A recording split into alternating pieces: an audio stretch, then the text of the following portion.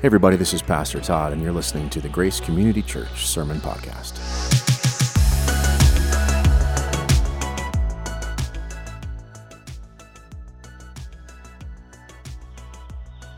Well, I have been half dreading, half excited to come to this sermon today. I wrote it earlier today. My whole routine is thrown off in the midst of doing exclusively virtual services. Usually I write the sermon on Friday and I have, Friday evening and Saturday to kind of forget about it and just let it percolate in my heart. But these days I write it and highlight it and preach it in the same day. And I found myself today really weighed down by, to me, what feels like the enormity of this sermon. And I just acknowledge that it's a little risky to say that off the top. I haven't even preached it yet, after all. But, oh man, did it ever weigh on me this afternoon. So if you've been praying for me, thank you so much. I really do appreciate it. And it's my hope today that you experience the life of God in a really profound way as we work our way through Exodus chapter 4. Before I do that, though, you get a little bit of a extra special Giving Back Part 2. So glad that Pastor Steve popped in to see me. I hope you enjoyed that visit. And thank you for supporting the work that he does here in our church. We had one other story to tell you, still kind of bringing through the last Christmas stories that we were able to be part of as a church. Just Right is the team here at Grace that takes the money that we set aside for serving those who are in need in our city, region, country, and world. And they take that money and they make sure that it gets used well and effectively. One of the things I love most about Just Right is that it equips you, God's saints, for the work of the ministry. So they respond to you, saying to them that you've identified a need in our city, region, country, or world. So please make sure that you are continuing to be their eyes and ears, letting them know as you see needs arising. One need that they brought to our attention was worked out through the life and ministry of Bobby Clark.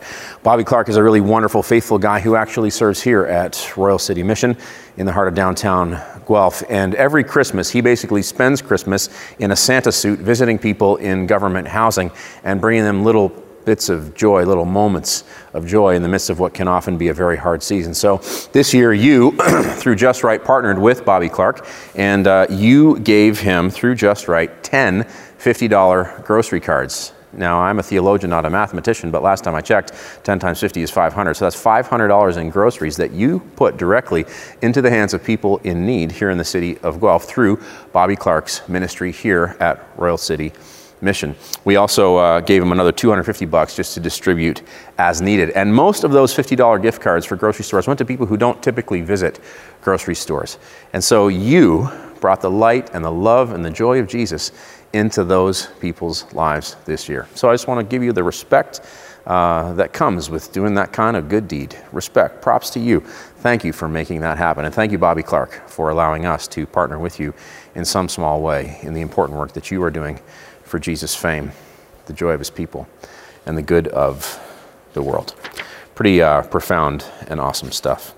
We're trying to help you take 12 steps to freedom this year as we work our way through the book of Exodus. If you've missed any of the sermons in this series, you can find them on our website, gracecommunity.ca/listen. Week 1, 3 weeks ago, we took the first step, which is to remember that God's hand is upon you. 2 weeks ago, we took the second step, which is to remember that God is involved. I love that sermon. I got so much feedback from you, and many of you have been sharing that particular sermon from Exodus 2 widely. Please continue to do so if you think that it will encourage somebody to hear that God hears, God remembers, God sees, and God knows. Last week, we took step 3, which is to listen and let it happen. The short form for that step is to keep in mind that God is the action hero. I love that one. He's the action hero. Listen to him and then let it happen. This week we take step 4, which is to let your belief lead you into action. As usual, I found that theme and found every single point I'm going to bring up in the pages of the Bible for our purposes this week in Exodus chapter 4. Then Moses answered, "But behold, they will not believe me or listen to my voice, for they will say, 'The Lord did not appear to you.' The Lord said to him, 'What is that in your hand?' He said, 'A staff.' And he said, 'Throw it on the ground.' So he threw it on the ground, and it became a serpent, and Moses ran from it. But the Lord said to Moses, 'Put out your hand and catch it by the tail.' So he put out his hand and caught it, and it became a staff in his hand, that they may believe that the Lord, the God of their fathers, the God of Abraham, the God of Isaac, and the God of Jacob, has appeared to you. Again the Lord said to him, put your hand inside your cloak. And he put it inside his cloak, and when he took it out, behold, his hand was leprous like snow. Then God said, put your hand back inside your cloak. So he put his hand back inside his cloak, and when he took it out, behold, it was restored, like the rest of his flesh. If they will not believe you, God said, or listen to the first sign, they may believe the latter sign. If they will not believe even these two signs, or listen to your voice, you shall take some water from the Nile and pour it on the dry ground. And the water that you shall take from the Nile will become blood on the dry ground. But Moses said to the Lord, O my Lord, I am not eloquent, either in the past or since you have spoken to your servant, but I am slow of speech and of tongue. Then the Lord said to him, who has made man's mouth? Who makes him mute or deaf or seeing or blind? Is it not I, the Lord? Now therefore go, and I will be with your mouth and teach you what you shall speak. But he said, O my Lord, please send someone else. Then the anger of the Lord was kindled against Moses, and he said, is there not Aaron your brother, the Levite? I know that he can speak well. Behold, he is coming out to meet you. And when he sees you, he will be glad in his heart. You shall speak to him and put the words in his mouth, and I will be with your mouth and with his mouth, and will teach you both what to do. He shall speak for you to the people, and he shall be your mouth, and you shall be as God to him. And take in your hand this staff with which you shall do the signs. Moses went back to Jethro, his father-in-law, and said to him, please let me go back to my brothers in Egypt to see whether they are still alive. And Jethro said to Moses, go in peace. And the Lord said to Moses in Midian, go back to Egypt, for all the men who were seeking your life are dead. So Moses took his wife and his sons and had them ride on a donkey and went back to the land of Egypt. And Moses took the staff of God in his hand. The Lord said to Moses, when you go back to Egypt, see that you do before Pharaoh all the miracles that I've put in your power. But I will harden his heart so that he will not let the people go. Then you shall say to Pharaoh, thus says the Lord, Israel is my firstborn son, and I say to you, let my son go, that he may serve me. If you refuse to let him go, behold, I will kill your firstborn son. At a lodging place on the way, the Lord met him and sought to put him to death.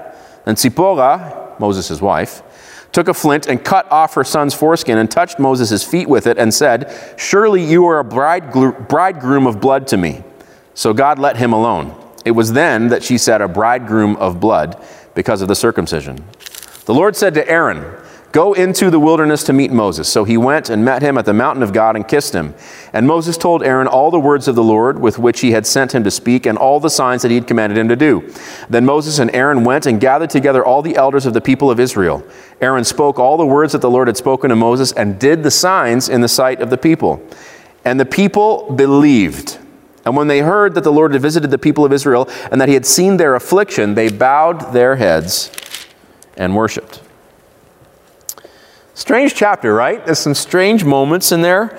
I'm not going to really preach about the strange moments, but if they come up in the course of the sermon, I will perhaps pause to mention them.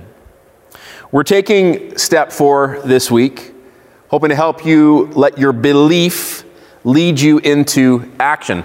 The thing is, belief is a problem here in Exodus chapter 4. What is the central problem of this chapter? The central problem here is that Moses doesn't trust God.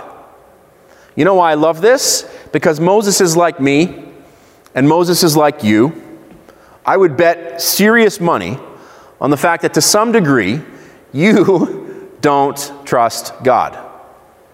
I know that I don't trust God completely. Just this past week, I found myself entering a season of trouble and uncertainty. And I felt that season buffeting against the trust that I have for God. It's all fun and games to say you trust the Lord until your life takes a turn for the worse, and that trust, that faith is tested. So I love here, I find it very comforting that Moses is dealing with trust issues. Like him, I'm sure that you have some trust issues. So the question is clear. How do I deal with these trust issues that I have? If you're saying, you got me, preacher, touche, preacher, I have a hard time trusting God. You might even feel justified, right? And I wouldn't even argue with you. Look at my life, you'd say. Look at all the bad things that had happened. Where was God when my family fell apart? Where was God when I lost my job? Where was God when my child died? I've just been so struck this week by the weight of the world that people bear. This comes from my work as a pastor. It comes from my observation of the world that we all live in. Of course, it's connected to the difficult times that we are enduring. It's connected to my wife's work as a psychotherapist. She doesn't talk to me about her work in detail, but I can tell when she comes home after a day of helping people work through their problems that the weight of the world is real. The people you know, and perhaps even you watching me today, are dealing with pain, with pressure, with privation, with sorrow that is so heavy, it's all but crushed your belief. It's all but destroyed your trust in God. How do I deal with my trust issues? I got 4 things you can do to deal with your trust issues today.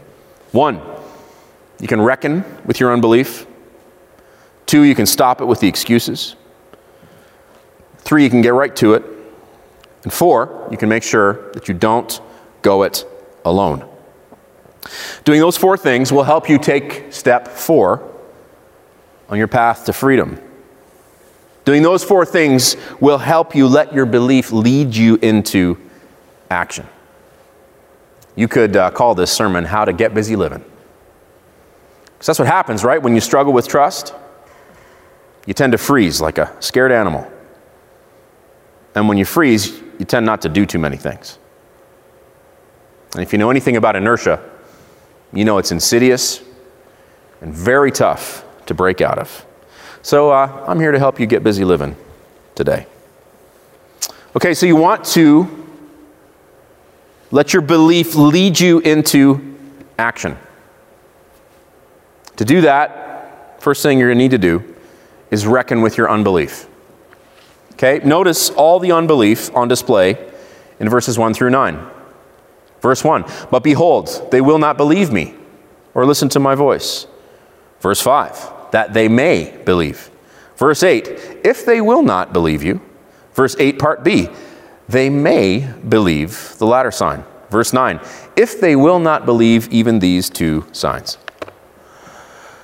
Belief is clearly an issue here. Somebody ought to say, thank God. Why thank God? Because you're not the only one. This is Moses we're talking about here. Okay? The most famous character in the Old Testament.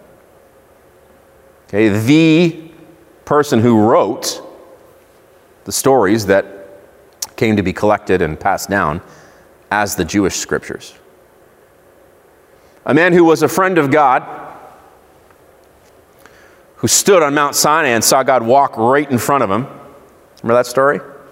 God said, I'll put my hand over you and let my glory pass in front of you. Caught a glimpse of the back of God's head. Okay, so just take some hope. If a man like that can struggle with belief, is it any wonder that you and I do too? So let me just invite you to just breathe away all the condemnation that you have been walking with for years because you feel like a crappy Christian. Just let it go. Okay, your performance is not really what matters here. Okay, your ability to believe, to white-knuckle your way through to satisfactory belief is really not important at all. So reckon with your unbelief. Maybe admit it. It'd be terrible to struggle with unbelief but not admit it. To be unbelieving and self-deluded. That's a double whammy. Okay, so stop it. Just admit it. Reckon with your unbelief. Let me tell you, the only reason why I still believe is because I have experienced. I mean, somebody shout in this house. We're starting to have these conversations in my house around the dinner table as my children grow into young adults who are now beginning to wrestle with whether they believe the faith of their father and their mother for themselves. I'd love for you to sit in on some of the conversations we have over spaghetti and meatballs. Is this really true? Do you really believe this, Dad? How do we know if it's true? It's so fun for me as a preacher who knows a thing or two about the things of God to be able to help them navigate those murky waters. I keep telling them, you know why I believe? I'll receive it. I believe because I have tasted and seen that the Lord is good. I quote Psalm 34 to my children. Yes, I do. No one comes to faith until they experience the life of God in a real way. So look, stop white-knuckling your way to faith. Okay, just ask God for an experience. Stop trying to pressure your children or your loved ones to faith. Instead, beseech the Lord to give them an experience. Somebody say amen. That's what you need. You need to experience the life of God for yourself. I believe because I experience. I've walked long enough with the Lord now to know that there is no other way to walk. I've lived long enough now in faith to know that there is literally no other way I would want to live. And I've learned this through seasons of ups and profound downs, through seasons of plenty and profound scarcity. Oh, taste and see that the Lord is good. If you're struggling with unbelief today, I want to invite you to admit it and then to ask for an experience. Show me your glory, Lord. Okay, the Bible is full of characters struggling with unbelief, really without hope until God in His mercy shows up. So if that's you, you're not alone, you're not the only one, it doesn't make you a bad person. Admit your unbelief and then ask God to show up. Then, stop it with the excuses. Okay, once He shows up, stop it with the excuses. Look at Moses' excuses here in verses 10 and 13. But, anytime a but shows up in the Bible, you're like, oh no, here we go. But Moses said to the Lord, "O my Lord, I am not eloquent, either in the past or since you have spoken to your servant, but I am slow of speech and of tongue." And then in verse 13, but he said, "O my Lord, please send someone else." You know what Moses is saying here? I can't do it. Again, somebody receive it today. If you ever felt like you couldn't do it, you're not just in good company. You're in the best company there. I mean, other than Jesus, you're in like the best company there is. This is Moses we're talking about here, who's encountering God in the flesh. And he's saying to the God of the universe, I can't do it. But Moses said, "Oh my Lord, I'm not eloquent." You know what's really frightening about verse 10? This should encourage you though. He says, "I've never been eloquent, nor am I eloquent now that I've met you." Think about that for a second. I just told you that you need to experience God for yourself. So let's not become crazy people who think that when you do experience God, everything's going to change. Because clearly here, in the very same text, Moses sees God, talks to God, and then says, either he's being honest or audacious or stupid. I don't know, I'll ask him someday. "I'm not eloquent, I never have been, and even now that I've seen you face to face, I'm still not there." Sobering, freeing. You don't have to be a superhero. Right? You follow the Lord God Almighty, maker of heaven and earth. You don't have to take the throne. Let Him sit on it. You're welcome. Thank God. But he said, "Oh my Lord, please send someone else. I can't do it." Okay. Oh, I love this sermon. Thank God. It's working. Thank you for praying for me. All right. So if you feel disqualified, this is the part of my sermon that made me cry when I wrote it. So if you feel disqualified, let's do two things. Ready? First, this will be fun. Let's count the ways. Okay? So maybe you're watching this on Sunday. Watch it again by yourself on Wednesday. You know you need to send this sermon to someone, by the way. I'm just saying. I'm on to you. So make sure you forward it this week, okay? Grab a piece of paper and write down all the ways in which you're disqualified. From what? From being God's friend, from being a giant of the faith, from being a believer, from being fit for ministry. I mean, pick your disqualification. I'm sure you qualify to be disqualified. How do I know? Because I do. I do. This is one of the great fallacies of modern organized Christianity, that somehow we think that Christians are the perfect people who never do anything wrong. When the opposite is true.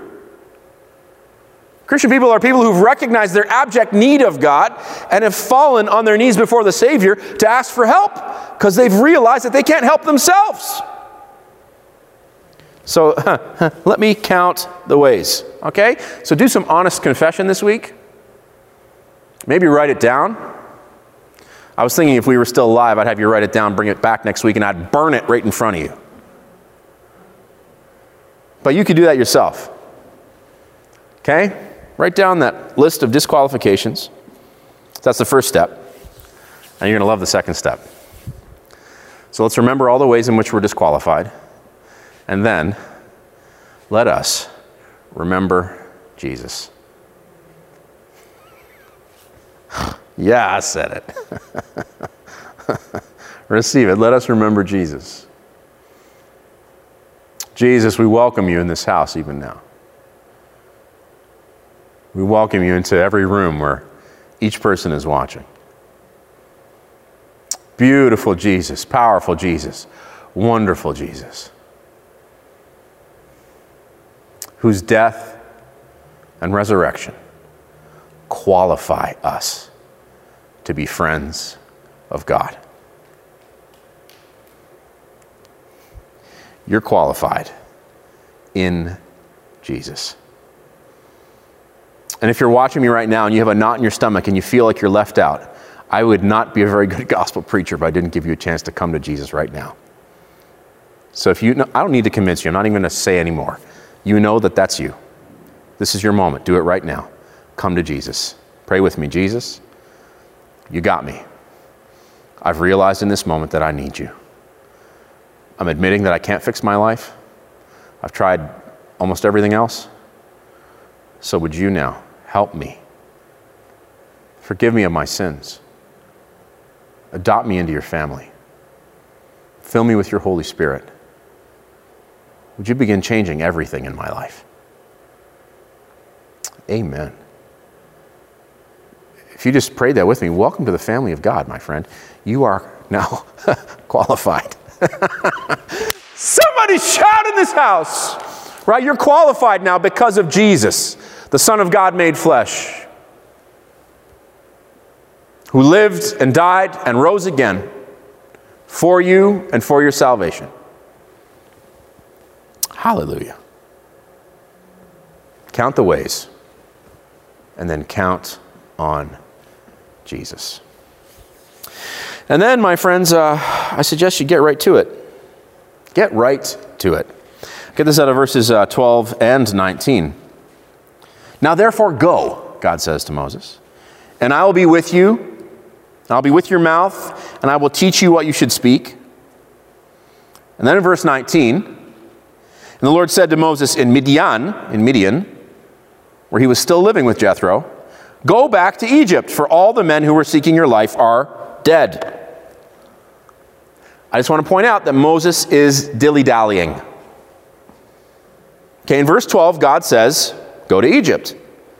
So when Moses finishes this sequence with God, he goes right to his father-in-law Jethro, asks him in verse 18, look, I need to go home to Egypt to see if my family's still alive. And Jethro says to him, what? Go in peace. So that's verse 18 in direct response to God's command in verse 12, which makes verse 19 a little bit weird, that God has to show up again after he already told him to go in verse 12. He shows up again in verse 19 and says, go to Egypt.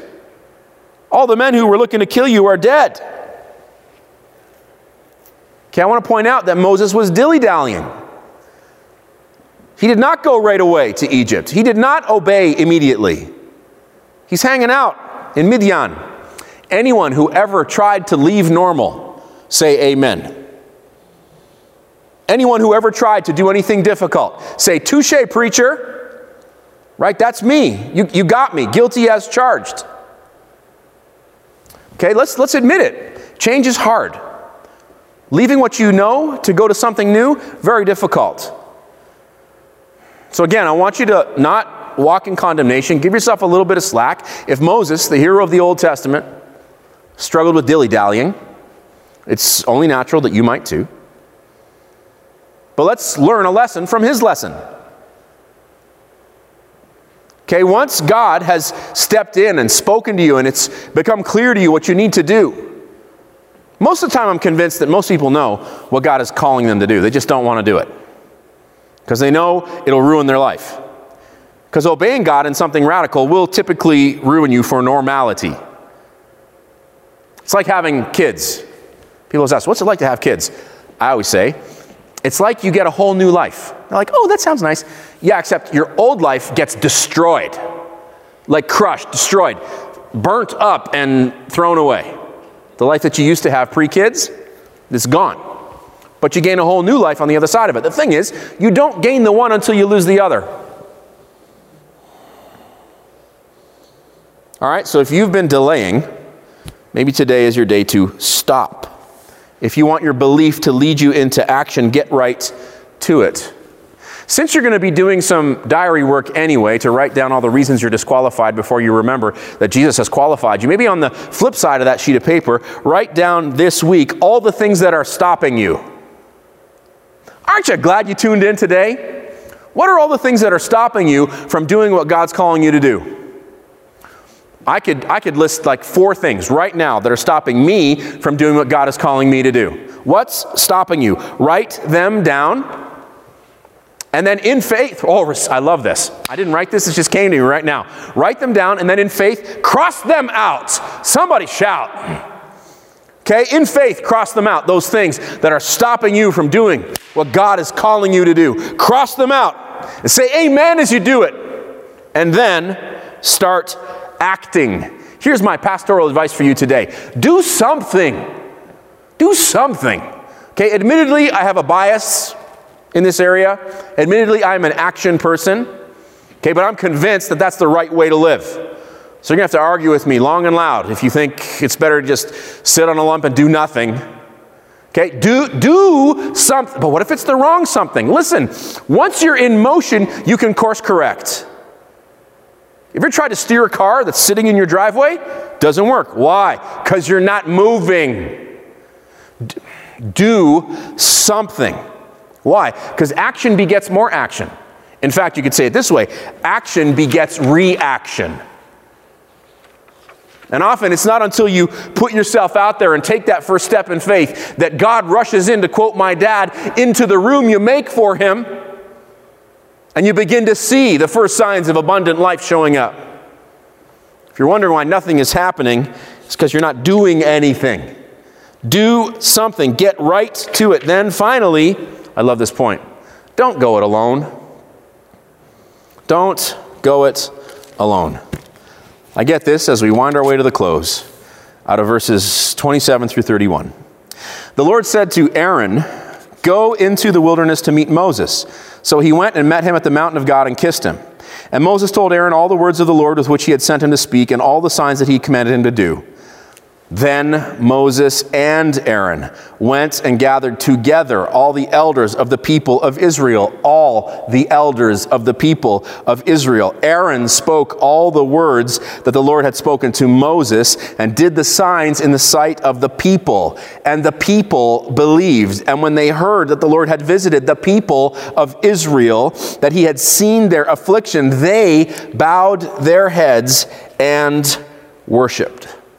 I just want to point out how beautiful it is that God sends Aaron to help Moses. 2 by 2 is a biblical principle. Going together is a biblical principle. It's a big idea from the story of God and his people. How do I know? Because I know that it is not good that the man should be alone. Behold, I will make him a helper fit for him. Or if you translate it from the Hebrew, I will make him a helper that can stand face to face and go toe to toe with him. Genesis 2:18. Friend, God did not leave Adam alone in the garden, but he gave him his best friend Eve to be his partner. And though a man might prevail against one who is alone, 2 will withstand him, and a 3-fold cord is not quickly broken. Ecclesiastes 4:12. I heard a great preacher one time say that he felt like the 3-fold cord signified a partnership, a couple, and the Holy Spirit involved with them. God, receive it. God did not make you for alone. God made you for together. After this, the Lord appointed 72 others and sent them on ahead of him 2 by 2, into every town and place where he himself was about to go. Luke 10:1. If you interpret that allegorically, God's about to show up, but he wants to send you and your friends first. Whoa! That'll preach good! That'll preach good! Okay, the kingdom of God coming into the world depends on the degree to which we exercise togetherness. Somebody shout! You're not made for alone, you are made for together. Life is not meant to be done alone. Is this or is this not the most insidious and difficult thing about living in COVID times? Are you not just dying to see people again? You're going to be hugging every person you see. It's going to be party after party after party after party. Eventually, sometime in 2024, we're going to be sick of it. Like, okay, enough partying for 18 months straight already. But right now, I'd give anything to have all of you into my backyard for a barbecue. I'd give anything to see all of you in this room here worshiping Jesus with me and responding to me now as I preach the oracles of God. I'd give anything for us to be together right now. I feel like my soul is being crushed by the aloneness of this season. And I have a wife and 4 kids filling my house. I mean, it's ring the alarm. Okay, your soul, you're feeling disconnected because you are. So you need to do everything you can to reach out and not be alone in this season. I know you're sick of Zoom, but you need to come see me at 11 a.m. this morning, me and my wife in our living room on Zoom. We had 15 people last week. I was like, why is it not 150? We had 25 people the week before. Where were you? I missed you. Amen. Okay, come see me. I know it's through a screen, but let's be together. Why is together better than alone? Because God himself is not alone. He reveals himself to us as Father, Son, and Holy Spirit in perfect perichoretic relationship, to borrow a theological term. Okay, God is not alone in his godness. He did not make us to be alone. I already told you that God gave our first father, Adam, our first mother, Eve, so that they would be together. He did not call you alone. It is no mistake that God refers to his people as the people of God. Western Christianity has overemphasized personal salvation to its detriment. Last time I checked, the Bible is full of stories of God calling to himself a people, and he did not leave his people alone. This is the great beauty of the story of Christmas and the incarnation of God in Christ, that God stepped in. He did. Somebody shout, he did not leave us alone. And I'm here to tell you with great joy, I haven't visited the book of Revelation in a while, but here I go today because I want to drive the point home that it is not your destiny to be alone. In fact, it is your destiny to never be alone, if the words of Revelation chapter 7 verses 9 through 17 are to be believed. After this I looked, and behold, receive it, a great multitude that no one could number, from every nation, from all tribes and peoples and languages, standing before the throne and before the Lamb, clothed in white robes with palm branches in their hands, and crying out with a loud voice, salvation belongs to our God who sits upon the throne and unto the Lamb. And all the angels were standing around the throne and around the elders, the 4 living creatures, and they fell on their faces before the throne and worshiped God, saying, Amen. Blessing and honor and glory and wisdom and thanksgiving and power and might be to our God forever and ever. Amen. Then one of the elders addressed me, saying, Who are these clothed in white robes, and from where have they come? I said to him, Sir, you know. And he said to me, These are the ones coming out of the great tribulation. They have washed their robes and made them white in the blood of the Lamb. Therefore they are before the throne of God and serve him day and night in his temple, and he who sits on the throne will shelter them with his presence. They shall hunger no more, neither thirst any more. The sun shall not strike them, nor any scorching heat, for the Lamb in the midst of the throne will be their shepherd, and he will guide them to springs of living water, and God will wipe away every tear from their eyes. I mean, hallelujah, hallelujah, hallelujah. Whoa, that worked for you? Worked great for me. That is a picture of your destiny. with that in mind, absolutely refuse to go it alone. The world will tell you to trust yourself. You say back to the world, I will trust in the Godhead 3 in 1. The world will tell you that you are the answer to all your problems. You say right back to them, not so. I will find the answer in the answer, who is Jesus. The world will tell you that you cannot depend on anyone but yourself. You answer back to them, not so. I depend on the body of Christ, for I am the hand, and my friend is the foot, and my sister is the mouth, and my father is the ear, and my mother is the nose, and my son is the knee, and my daughter is the foot, and we are together. We are together. Though you may feel alone in this season, you have never been alone. God himself is your friend. God himself is with you. The Spirit of the living God that is moving through me even now as I preach is moving in you as you sit and as you listen. And as you step out into the world this week, God goes with you. And the day will come when gathered together with God's people in this house filled to the rafters, you will look back on this season in the valley and you will say to this season in the valley that it did not crush you. Why? Because God was with you. My friend, you have a very bright future ahead of you. I want to urge you to begin expecting good things, and to persist in living a lifestyle of thanksgiving and of worship. Why? Because of verse 31. Here's what happens in verse 31 as I close this sermon. Right out of the Bible itself. I hope the symmetry shocks you. And the people, here it is, believed. And when they heard that the Lord had visited the people of Israel and that he had seen their affliction, they bowed their heads and worshiped. Belief and worship, belief, and action. If you want to be free, take step number 4 and let your belief lead you into action. And somebody said, amen.